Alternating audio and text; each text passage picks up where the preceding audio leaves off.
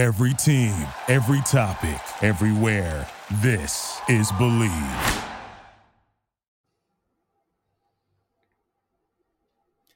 Welcome back to another episode of Let's Ride with Chris Harris Jr. and Patrick Chiotti. I am Patrick Chiotti. I am joined by my wonderful co-host, former Denver Bronco, all-decade cornerback, Super Bowl 50 champion, Chris Harris Jr. Chris, so good to see you. We had a long weekend. Good to be back. How we Yes, feeling? sir.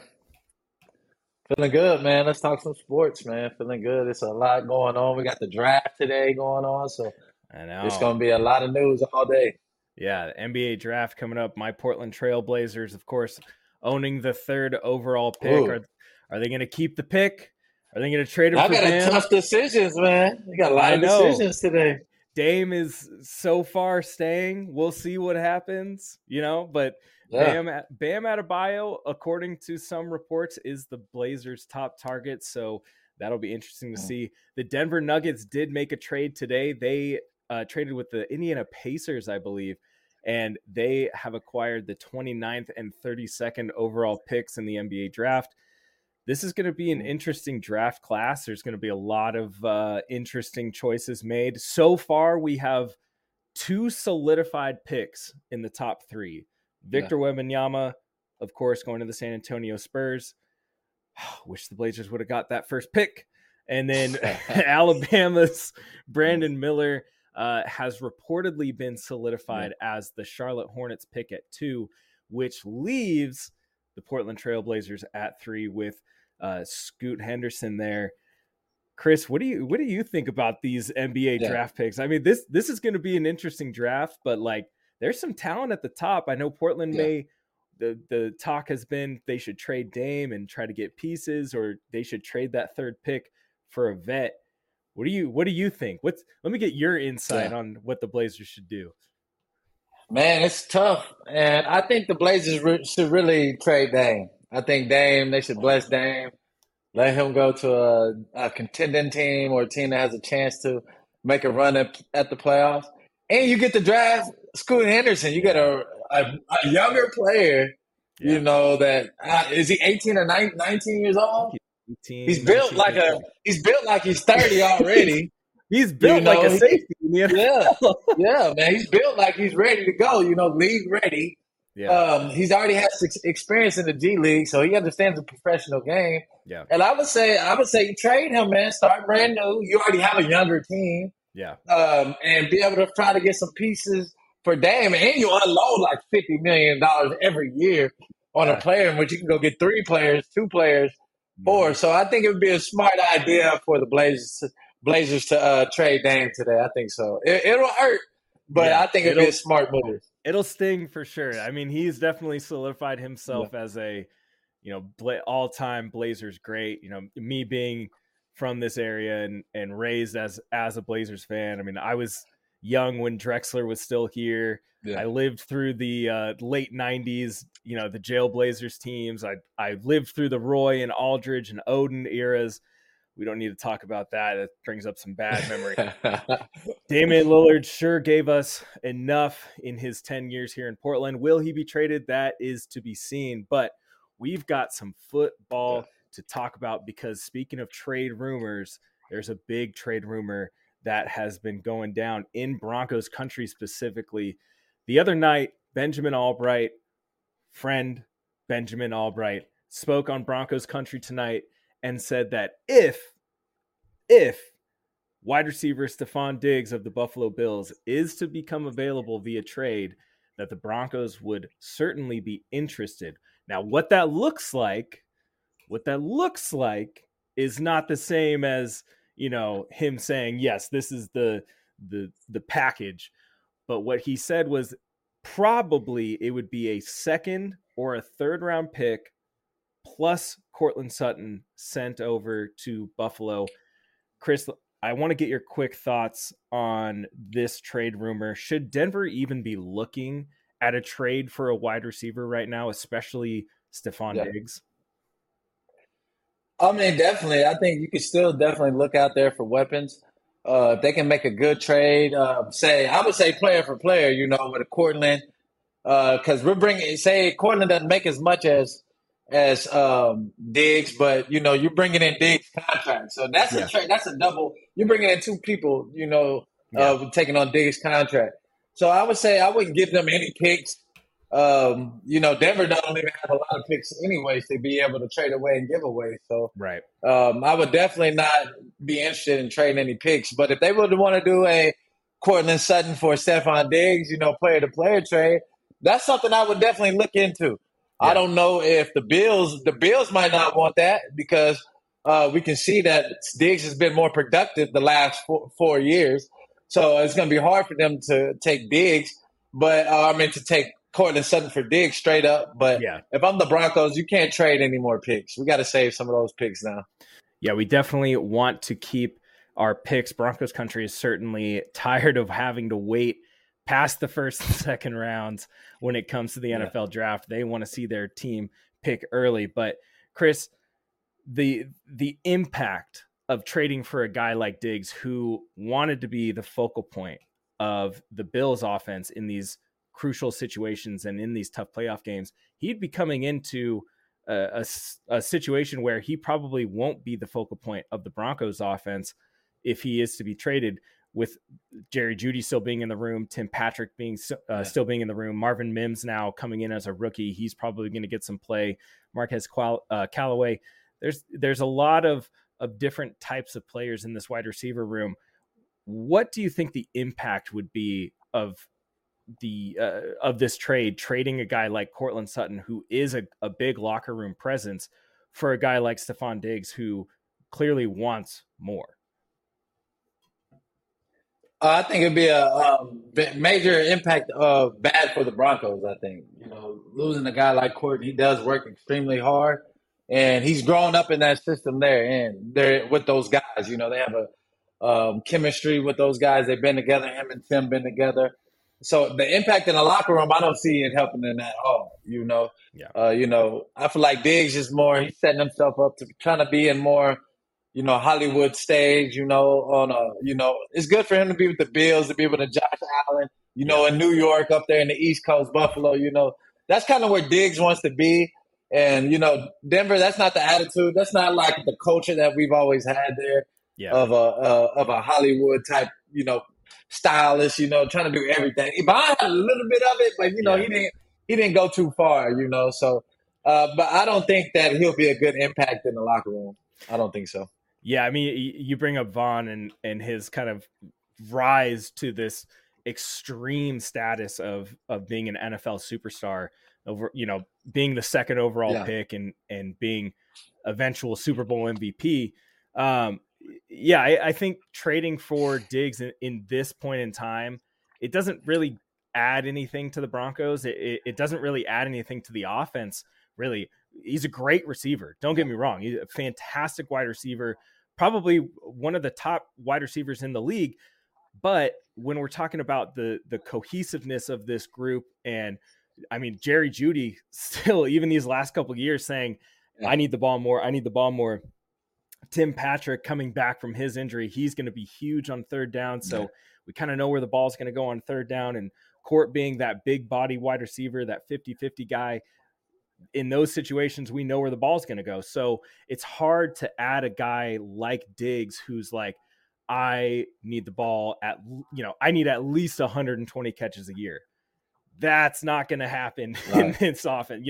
It could happen. It did happen with Michael Thomas, but that was a little different. Him and Court are kind of similar wide receivers. They're both big bodies. Michael Thomas had Drew Brees. Yeah, Michael Thomas had Drew Brees, and they had a crazy good offensive line. So I think that whatever the situation is with Diggs in Buffalo and with Josh Allen, I think that this is a classic like wide receiver quarterback dilemma of, I want the ball and you need to get me the ball. How are we going to do this? So all in all, I think we can both agree now is not the time for the Denver Broncos to be looking into a Stefon Diggs trade. But Chris, I want to shift the focus here to the defensive side of the ball and bring it in-house.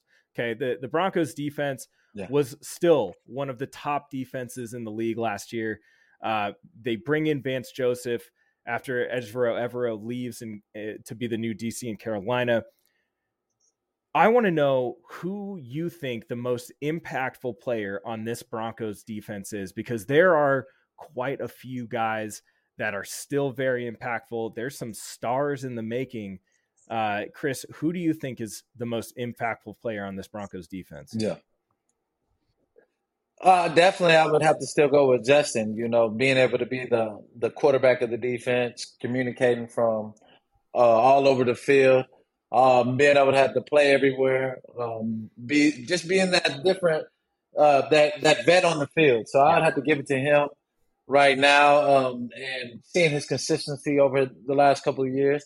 Justin just needs to get in the playoffs and win. Really, I think that's the only thing that's really separating them from the super elite Yeah. safeties, and that's where he's at right now. So it's time for him to take the next step, figure out how to get this team over the hump, and to get him in the playoffs, because he hadn't been able to touch that yet. So that's something that I see him having the most impact this year, being able to have that leadership role and knowing this system, because he's played advanced system. Mm-hmm. So I think he should be able to play the fastest going forward.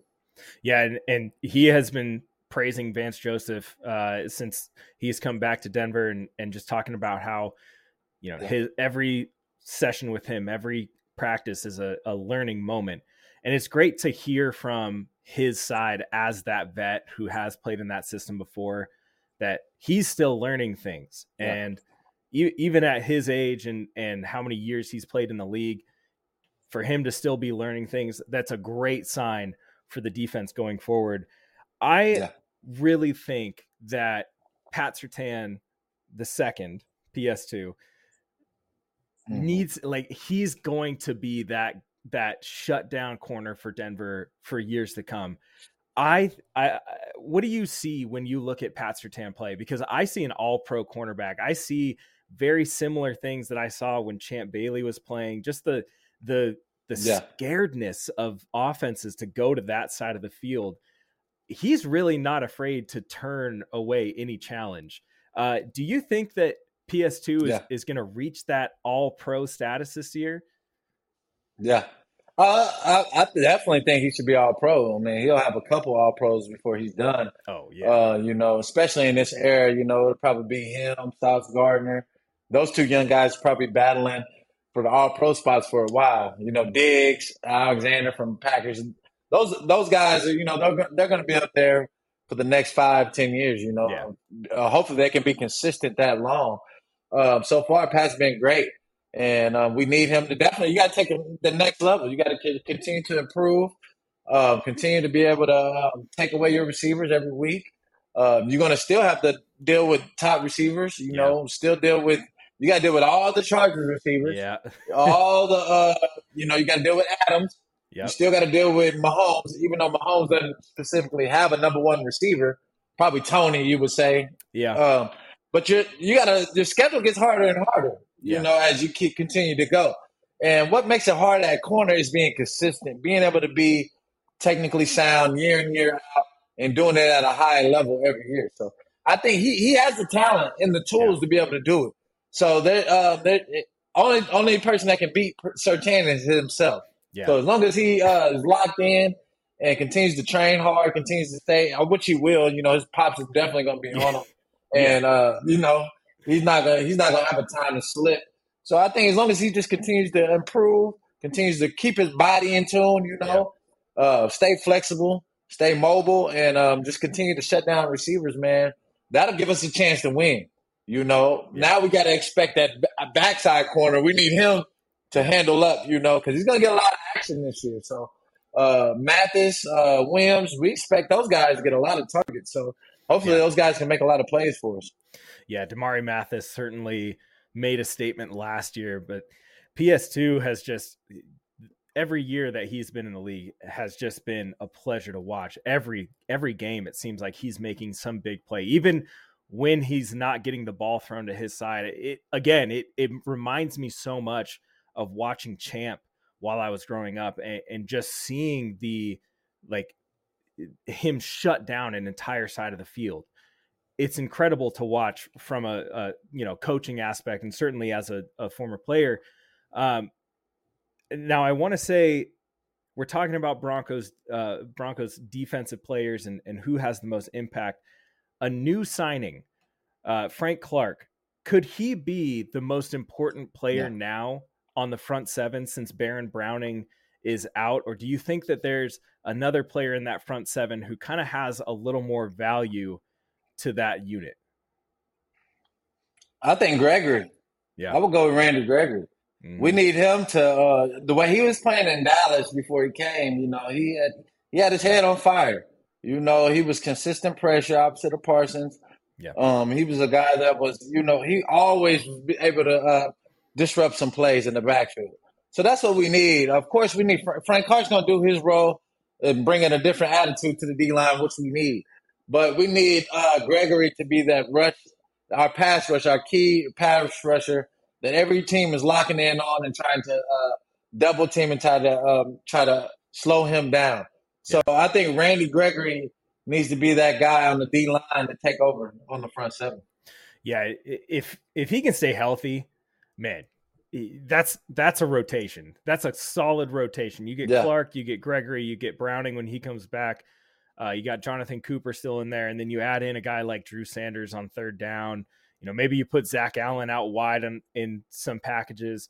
I think that this is going to be a scary front seven. Yeah. But you're absolutely right. Randy Gregory has to be that dude. I mean, they paid him a good amount of money. The off the field stuff, we can kind of count that out for now. It's more of just him getting healthy.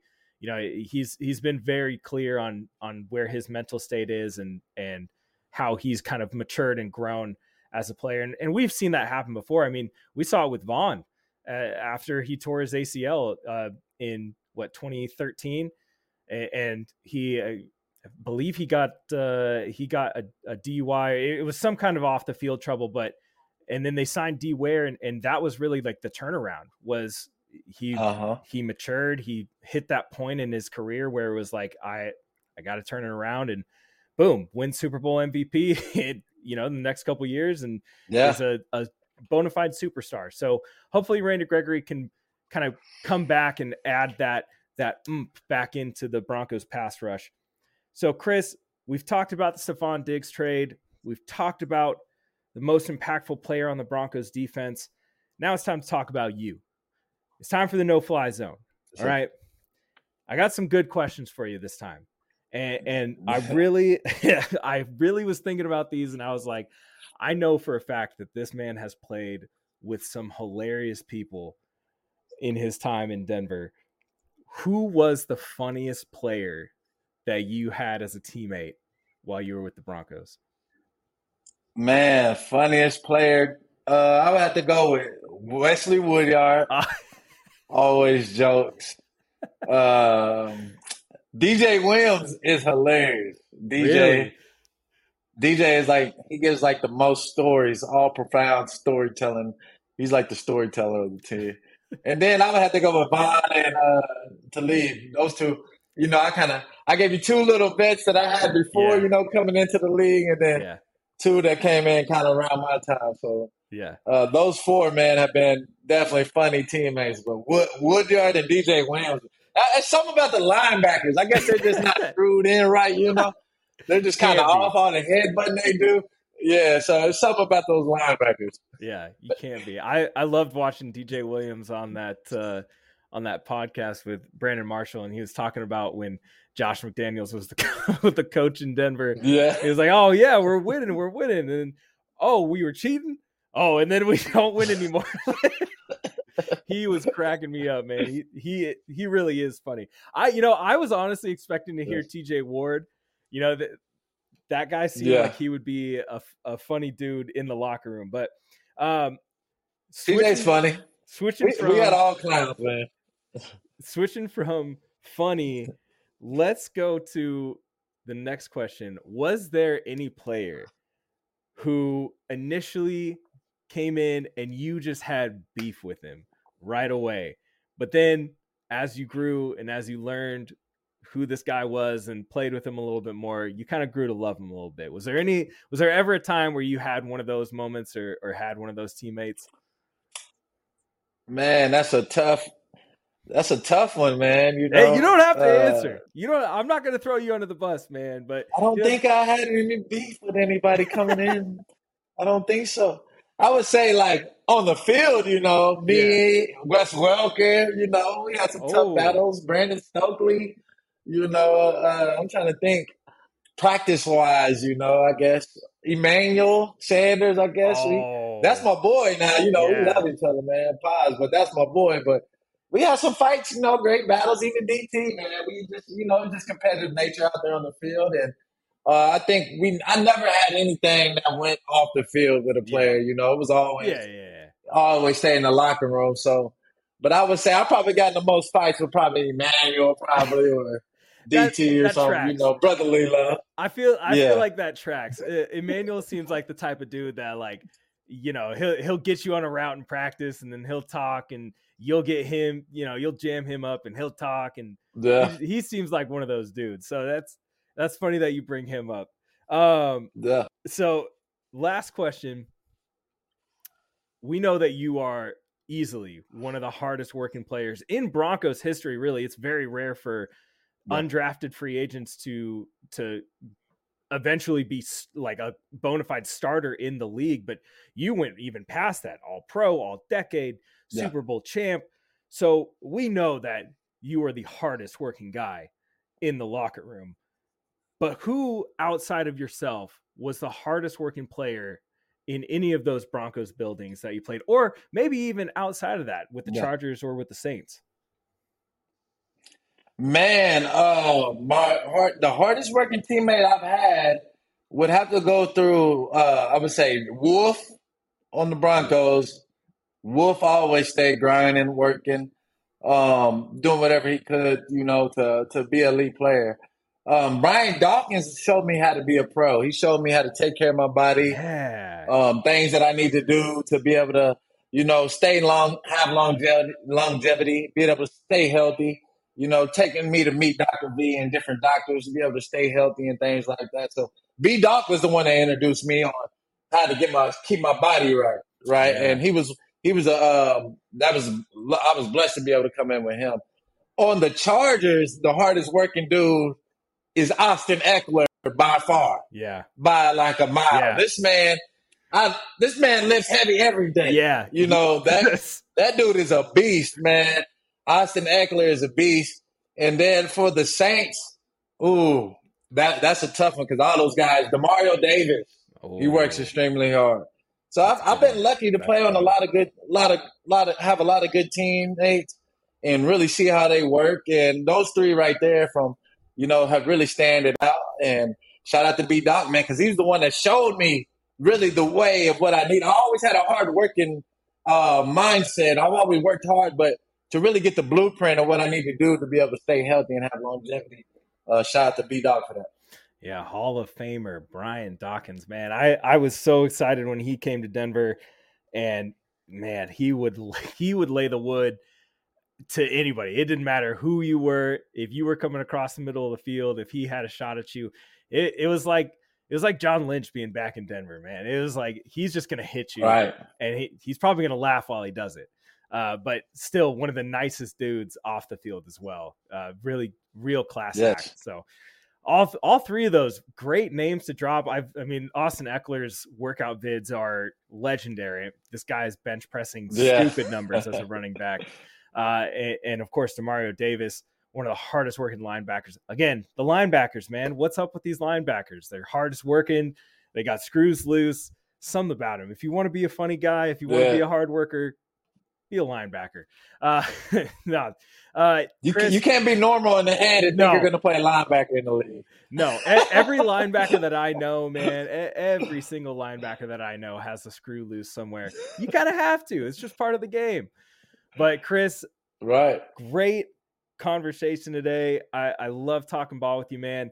Make sure if you're listening to this, make sure that you subscribe to Let's Ride with Chris Harris Jr. and Patrick Chiotti on whatever platform that you're listening to this podcast on. Make sure you follow us on Twitter at Chris Harris Jr., at Patrick Chiotti, and follow at Believe Network as well to stay up to date with all of our shows.